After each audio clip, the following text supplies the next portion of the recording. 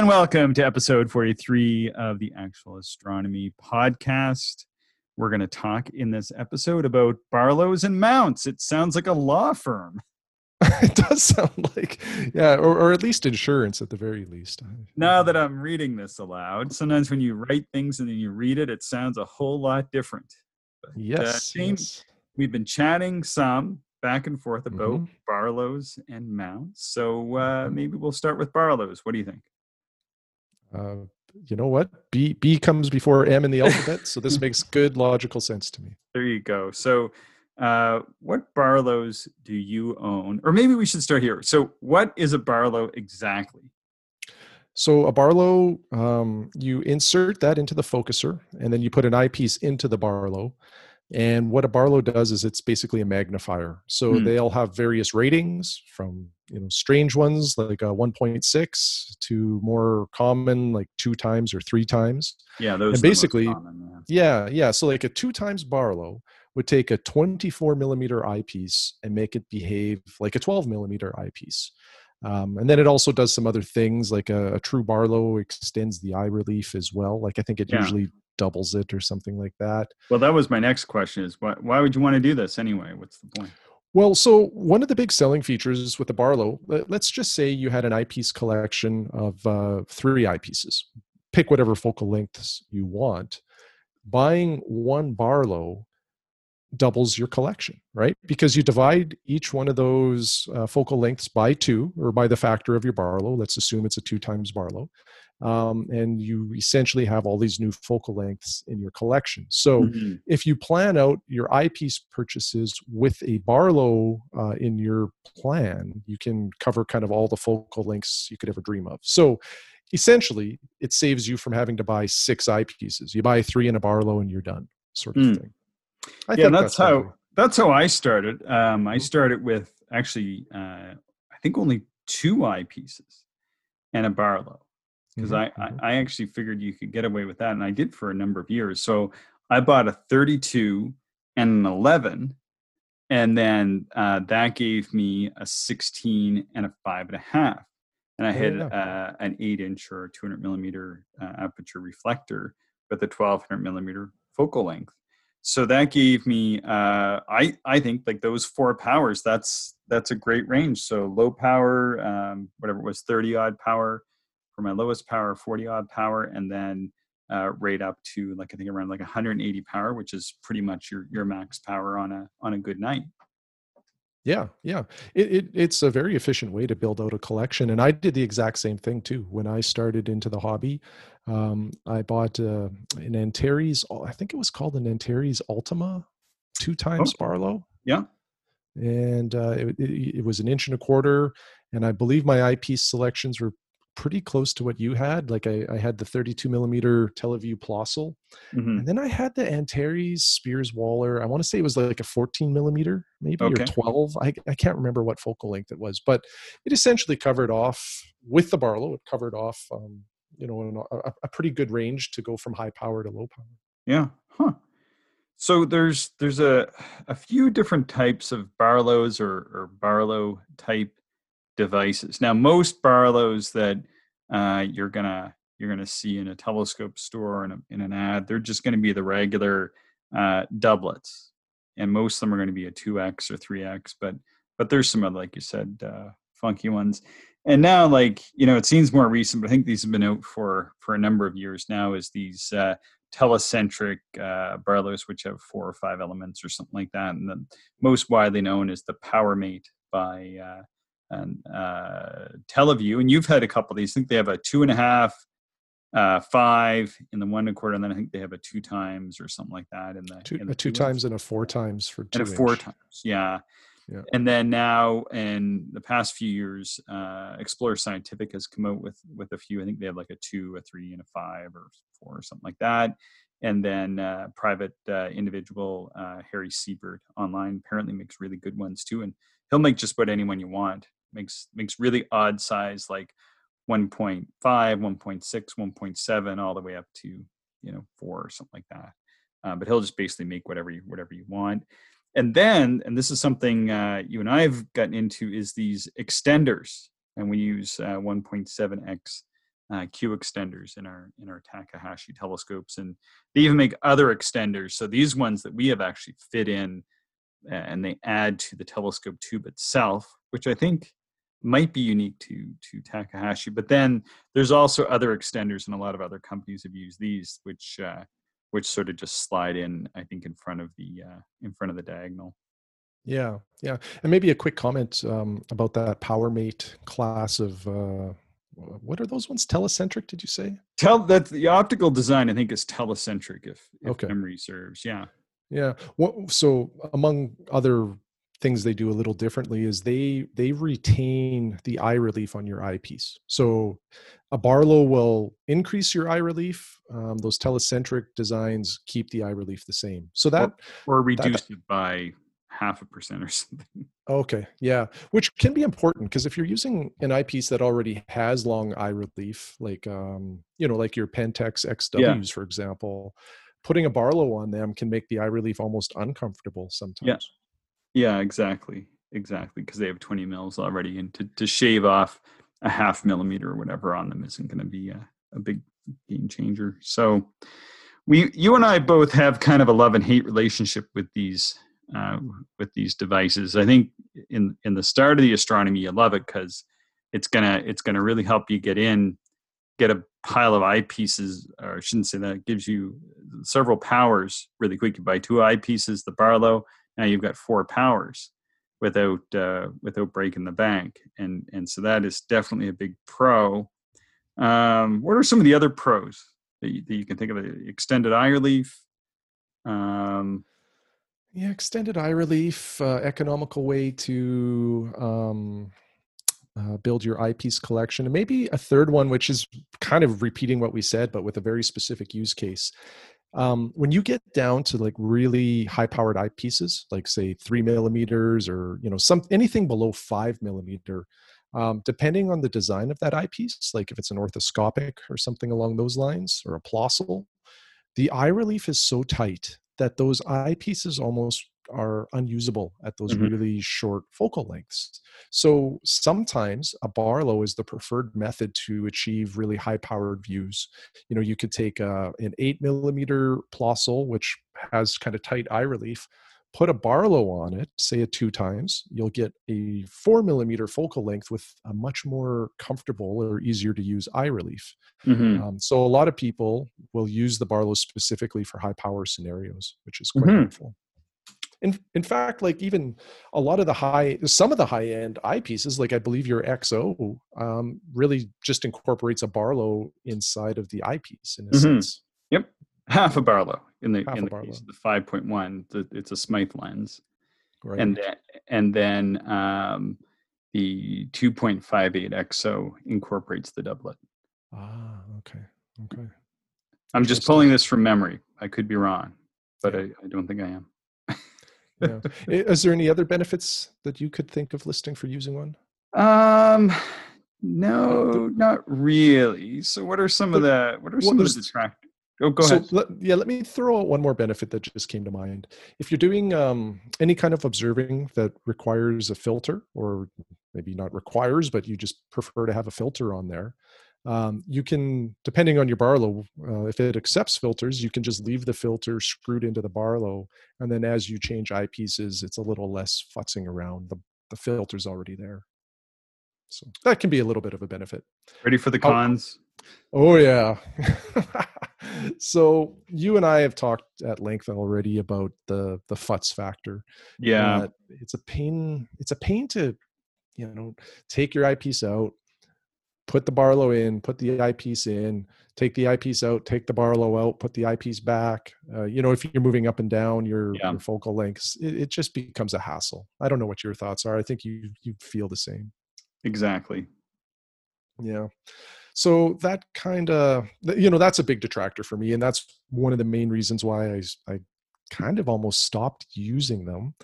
But then I had a really profound experience. This would be a few years ago. I was in my backyard with my Skywatcher 120 millimeter ED refractor. And this is one of those nights that's like a once a year night where the seeing was perfect.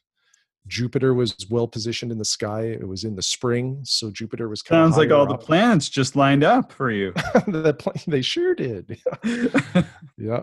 And I don't remember. I was using my Leica zoom, so Mm, that goes from like 17.8 millimeter to 8.9, I believe, is its focal range. And I hit 8.9, and Jupiter was perfect. Like there was no boiling. The detail blew my mind. It was just stunning. mm, Couldn't believe it. And it was one of those nights that it was obvious. You should throw more power on it because seeing is perfect. So I didn't have any other higher powered eyepieces. I just had a Teleview 2 times Barlow and a Teleview 2.5 times PowerMate. So I put the Barlow in, the 2 times Barlow, put the Leica into the Barlow, and I started it. So I backed off the Leica zoom range to the lowest power and increased it a little bit. And all of a sudden it was like the seeing went bad. Like it wasn't crisp. I wasn't able to see as much detail, and the view mm, honestly wasn't that pleasing. mm, So I thought, okay, well, I guess that's the limit of seeing tonight, was my natural response. I can't go any higher than about 9 millimeter, which gives me 100 times in that telescope. And that's just the way the sky is sometimes. mhm, So what I wanted to do is a little test. Earlier, I mentioned how the power mates don't change the eye relief on an eyepiece. I thought I'll just stick the power mate in because I wanted to get a sense for how much that really impacted the eye relief between the Barlow and the power mate. And I was astonished when I looked through the Leica. So I have even more power because, 2 times Teleview Barlow, 2.5 times Teleview power mate. The view went back to being stunning. mm. And I cranked that Leica all the way to the lowest power, and the view remained outstanding for that entire time. Huh. I went back to the Barlow because I thought maybe, just Seeing an change. incident of seeing changing. Yeah. Went back to the Barlow, and it was like, it went back to being kind of muddy, not very pleasing. Yeah. And I don't mean to talk negatively about Teleview because they make outstanding gear. I have a number of their eyepieces and I love them. Maybe my Teleview Barlow wasn't the best one they've ever made because, sometimes that can happen. Yeah. But I got rid of it. And Yeah. since then, I really am not a fan of Barlows, just because, the more glass you add to that light path, the more potential there is for aberrations or poor quality or just taking away from the view. Yeah. Uh, I actually ended up selling that Power Mate as well. And I do have 2 Barlows in my possession today, though. Oh yeah. What do you have now? So I have, the recently acquired TMB 1.8 times Barlow that they released with the Super Monocentrics. Mm-hmm. I haven't used this one yet, but if you read about it on Cloudy Nights, some people think it's one of the best ones that have ever been made.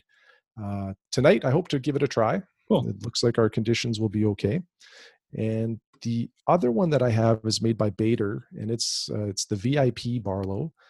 The reason I bought this one is a lot of Leica Zoom owners use this Barlow in conjunction, and like a lot of people report it to be of extremely high quality as well, kind of naked to the view, like it doesn't detract in any way. And the neat thing with this Barlow, although it's more of a futz factor, but it's completely modular. So you Mm. can vary the magnification that this Barlow provides. It comes to you in a 2 times configuration, but you can remove spacers to lower that. Mm. I forget what the lowest setting I think it's is. like 1.3 or something, isn't it? Pretty low. Could be. Yeah, Something it like could that. be. And then you can also add spacers, which can increase it to really whatever you want. Yeah. Huh. Yeah.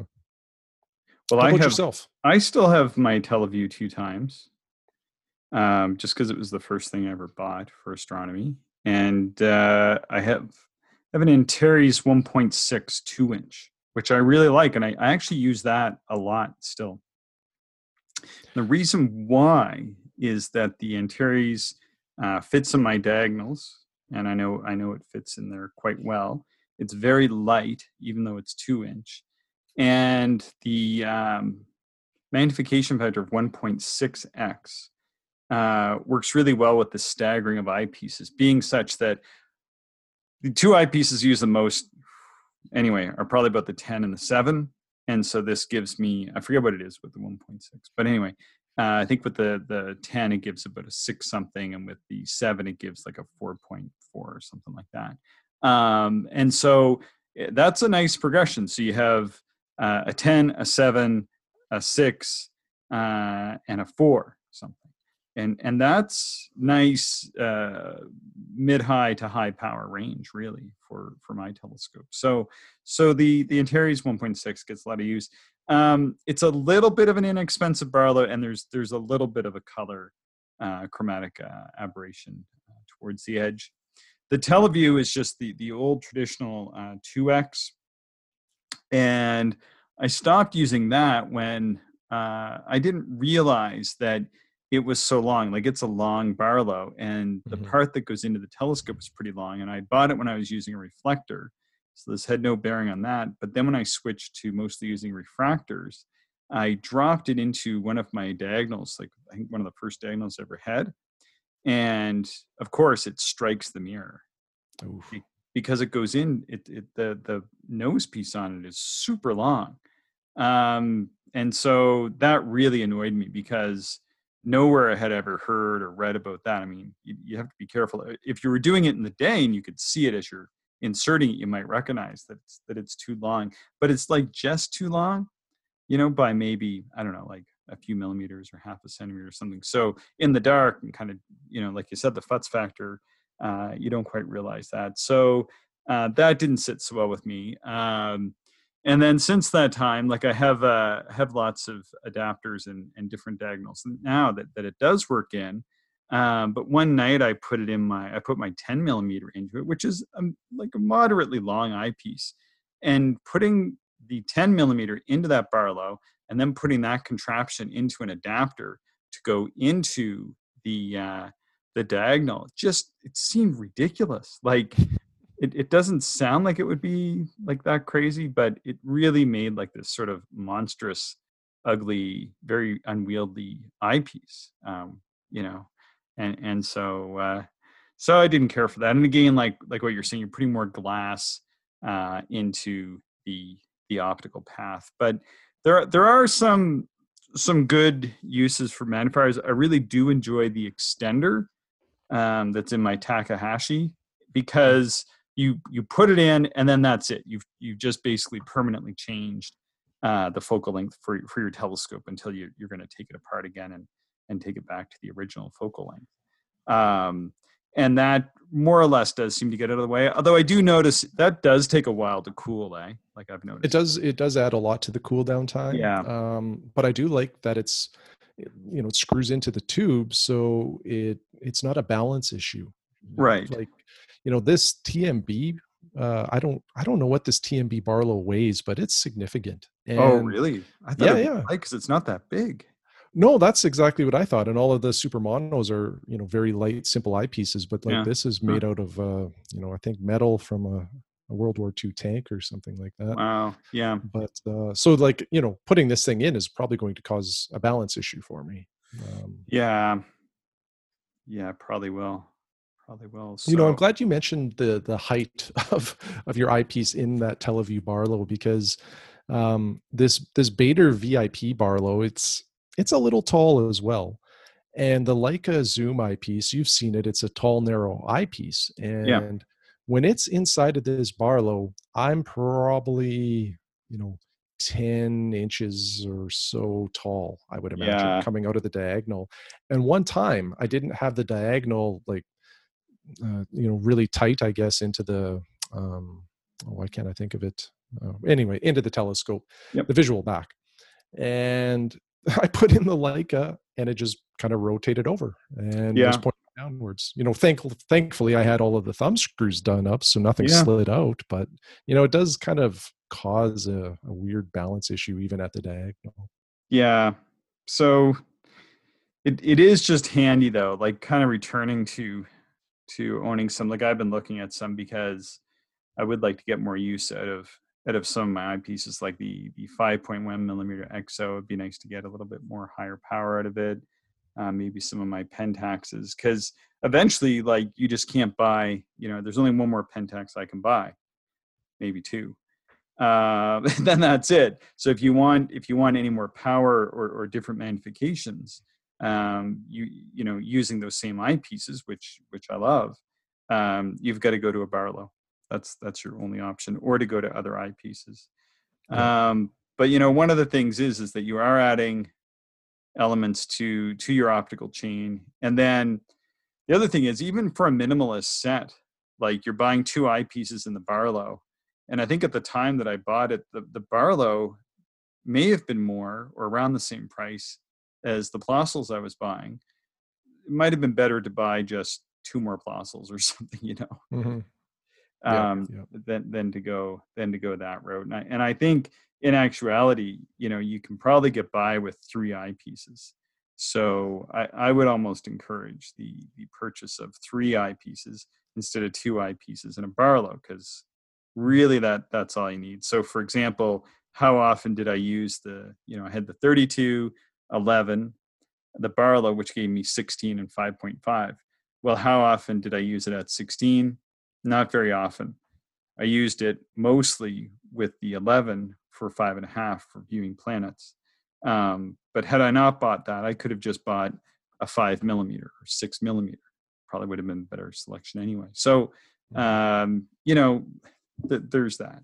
But now it's like, you kind of, if you want like particular powers or something, then having a barlow can make a lot of sense. Otherwise, you end up owning an awful lot of eyepieces, which Yeah. we're getting to anyway. Yeah. Yeah. And what we're saying is a little contrarian probably to what most people will read in books and maybe even some websites, because a lot of them do recommend getting a barlow, and a lot of them will say that if you get a barlow of decent quality, you won't see it in the light path. And that's probably true on most nights. I don't think you'll notice the barlow there on average nights, but if you end up with a night of really, really good seeing, Yeah. you may notice it, like I did the one night. So anyway, I totally agree with what you're saying. Think about, instead of spending the couple $100 on a good barlow, think about what kind of eyepiece you can buy with that, or if you saved up a little longer to take that barlow money and just get a good quality eyepiece to round off your collection. Yeah, because having like a ton of magnifications, although it sounds great because you're like, oh, I have all these magnifications, but like, even like when I go and do outreach, or I'm doing observing with my astronomy class, I take basically a low power and a medium power and a high power. So maybe something like a 30, a 12, and a 5. And that's what I use. And like, so typically if I'm going out to do astronomy, I'm taking something like that. I pick one of my low power, even though I have many low power eyepieces, I just take one, take a medium power, like I have a nice 12.5. And then I take, I might take like the 7 and the 10 and the barlow or something like that. But, I fairly advanced, and that's kind of where I'm maxing out on what I want to take out at night. And I do see some people will take a whole pile of eyepieces, and you're just not really going to be able to make use of so many eyepieces. Like see lots of people with like a 32, 25, 20, 18, 15, 10, like that's kind of overkill. You don't need that. You really need, like I said, really it's like 3 eyepieces. Maybe if you're really getting into it, maybe 4 or 5, and maybe a barlow at that point. But honestly, the barlow that I have, super cheap, works really good. And a lot of the other barlows are more expensive. I don't know how much they are now, maybe like $100 or so. When I bought it, it was like $60 or $70. So that's kind of where I'm at.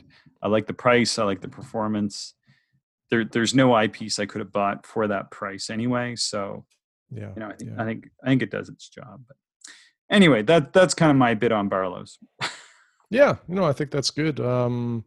And I'll just echo your last little bit there. Like when I go deep sky observing under a dark sky, the wide field eyepiece goes in, and it probably doesn't come out until my session's done at the end of the night. Yeah. I rarely go to anything of any serious magnification.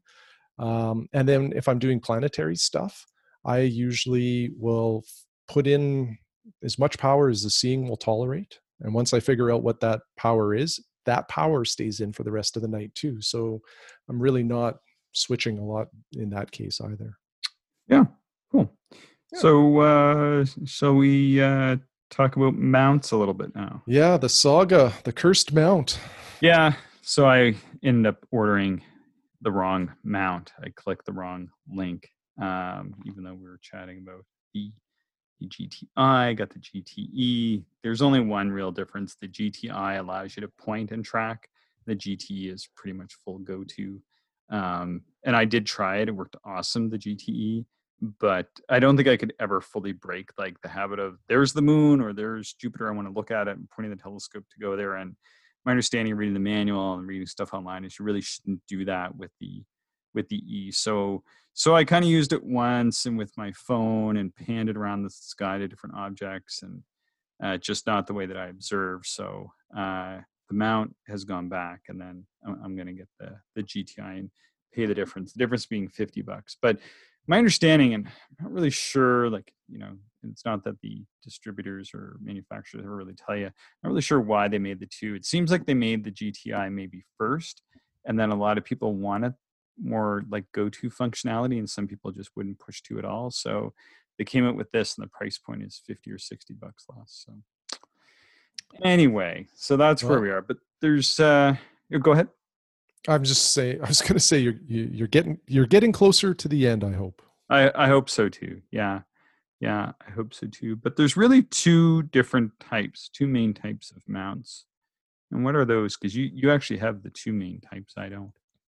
Yeah, so there's a alt-az mount, which is short for altitude and azimuth. And it's basically just up, down, left, right movements. Very simple, very intuitive. And those are the mounts that you and I typically use. Mm-hmm. They're usually not motorized. They're manual. They're very simple, but they always work. You don't have to worry about alignment. You just plop it and go. Mm-hmm. Now, the other mount that's widely used is it's known as an EQ mount or equatorial. Astrophotographers will typically use these. A number of go-to mounts or tracking mounts will be equatorial. Not all of them, but a lot of them. And an equatorial, you have to align it. Well, you have to level it, then you have to align it. It has to be pointed directly at the North Star. And then the movement is not up, down, left, right. It's kind of weird, but it compensates for the rotation of the Earth, which is why astrophotographers like to use it.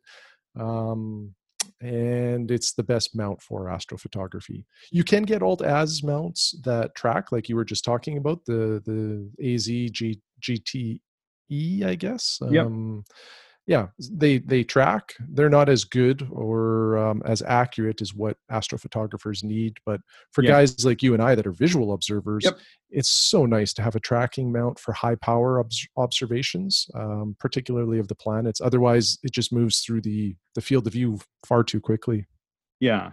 So kind of like what you're saying is that there's electronic versions and manual versions of both the alt-az and the equatorial, as well as go-to versions of each. So there's kind of like sort of like three different types of these two types of mounts. So what mounts do you currently own, Shane? Oh, gee, too many. So I have maybe I'll start small and work my way up the scale here. So for alt-az mounts, I have a Stellarvue M1 mount. It's great for small telescopes. It goes on a photographic tripod, and it's very simple: up, down, left, right. Has two tensioning knobs for each of the axes, and it's quite stable. Like I use my 61 millimeter William optics on there, as well as my 76 millimeter Takahashi, and it handles both of those quite well. I recently ordered its bigger brother, the M2C. And that was going to become like my prime time kind of dark sky mount. And then I ended up getting that deal on that SkyT mount not too long ago, which kind of makes my M2C Stellarvue almost redundant. Like I don't Mhm. really need that mount. So I might end up selling that. I also have an Explore Scientific Twilight 2 mount, which is very similar to the Sky T, except it doesn't have the slow motion controls and a couple other bells and whistles it does not have. But the Sky T and the Twilight 2, you can mount two telescopes on it, on Mhm. kind of the left and the right side of the mount. So, it seems like that might be fun and cool, but really you can only use one telescope at a time for the most part. So Yeah. it's kind of it's not really Novelty. a feature you need, I don't think. Yeah. Um, so, and then I do have a equatorial mount. So Losmandy makes a GM8 and a GM11 are their real popular mounts. But a little while ago, they made one for Celestron, and it's known as the GM or the G9, I think. And they made it or Celestron was selling a 9.25-inch Smith Cassegrain, and they commissioned Losmandy to make this mount for that telescope and packaged it up and sold it. And I came across one that was used, and I bought it, and it has lived in my observatory in the backyard for quite a while. It's not a go-to mount, but it does do tracking. So it, I put a battery on it. I align it to the North Star, and away I go. Anything I point it at, it'll track, and it does an outstanding job of that. Huh. So that's what I have in my collection. Heard good things about those G9s. They're very stable. Yeah, it's Yeah. like I can put my 120 millimeter Skywatcher on, which is, it's not just a big aperture; it's a very long telescope as well. Yeah, big moment And arm, they say. yeah, and I tell you, like it's so stable on that mount. Like Mm.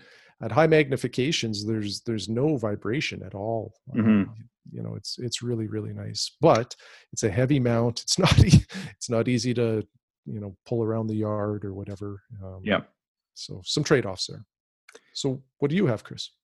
Well, I've got some pretty small mounts compared to you, but I do have a few. I've got two Universal Astronomics mounts, and Universal Astronomics is, I'm not sure if they're making mounts at present. They might still be making a couple of these smaller ones, but they were a great company who've sort of quasi shut down when the owner moved, and I think that they were underpriced because, I bought a microstar mount from them and I forget what I paid for it. And I was thinking, well, I'll get it and then maybe I'll upgrade to something else, once I have the money. But it was a really, really good mount. I kind of wore it out. And I use it now mostly for binoculars, but it probably needs new Teflon and probably needs a few other parts. And it was a really early model. I don't even know that it was publicly for sale. He had made some for a NASA expedition. I called him and asked for one because I'd seen an image of it in a magazine as part of the NASA mission. And so Hmm. he knocked one out for me out of the spare parts from that. And it worked really, really well. So then when I was trying to create like the absolute smallest go-to package when I was on that quest a few years ago, I talked to him again and he was making these micro stars. And they are a 1 pound mount. And I'll tell you, this like is a refined product versus the one that I bought, 15 years ago or whenever it was. And boy, sorry, it's a dwarf star, not a microstar. It's a dwarf star. And it holds my 60 millimeter beautifully. It's an amazing mount for just 1 pound. Perfect for the 60, perfect for traveling, just disappears into the luggage and it goes on any tripod and it can fit in my pocket. Yeah, I love that little mount. It's just for how small it is and for how well it works. Yeah, It's incredible. it is. It really, really is an amazing mount. Sort of on the opposite end of a Takahashi Lapidus modified, which is like really like almost a 10-pound mount. And it's manual, but it had slow motion controls on it, which I threw away. And I got these long aluminum knobs for tracking high power, and it does that beautifully. But I really want the ability to point at a planet and to track. So that's why I've gone to the AZ GTI, soon to be arriving at my door, hopefully this week. Oh, wow. That quick. That's really good. I hope so. Yeah. Yeah. Now that I've sent the GTE back. So, we'll see. So the hope is there to actually have a mount that I can put on Mars or Jupiter or one of the planets, and then have it track, and maybe even get it rigged up so that I could, like, for example, find Mercury during the day and observe it as it's going overhead carefully to avoid the sun and that sort of thing. But I've got a pretty good spot for doing that kind of observing as well. So Mhm. that's the hope. Yeah. And the reason why we like to have a tracking mount for the planets, I think there's probably two main reasons. One only applies to you, and that's your sketching, and that's because I just haven't done that yet. Hmm. When you're sketching, you don't want to have to be nudging the telescope because that just doesn't work very well. But the other thing is, like, and I think we maybe have mentioned it on a recent podcast, is if you're observing the planets, you really should just say tonight is a planet night. And maybe even tonight is just a Jupiter night, or tonight Hmm. is just a Saturn night. And what you should do is dedicate some time to that, an hour or two at least, I would say, of just observing that planet. Now, your eye isn't glued to the eyepiece that entire time. You need to, take some breaks, but you should really observe a planet over a period of time to just take in all of the detail, and you'll be surprised. The longer you go, kind of the more you see, typically, at least as long as seeing doesn't get really crappy on you. um, and having a tracking mount just makes that so much easier if you're going to spend that kind of time looking at a planet. Yeah. No, for sure. Yeah.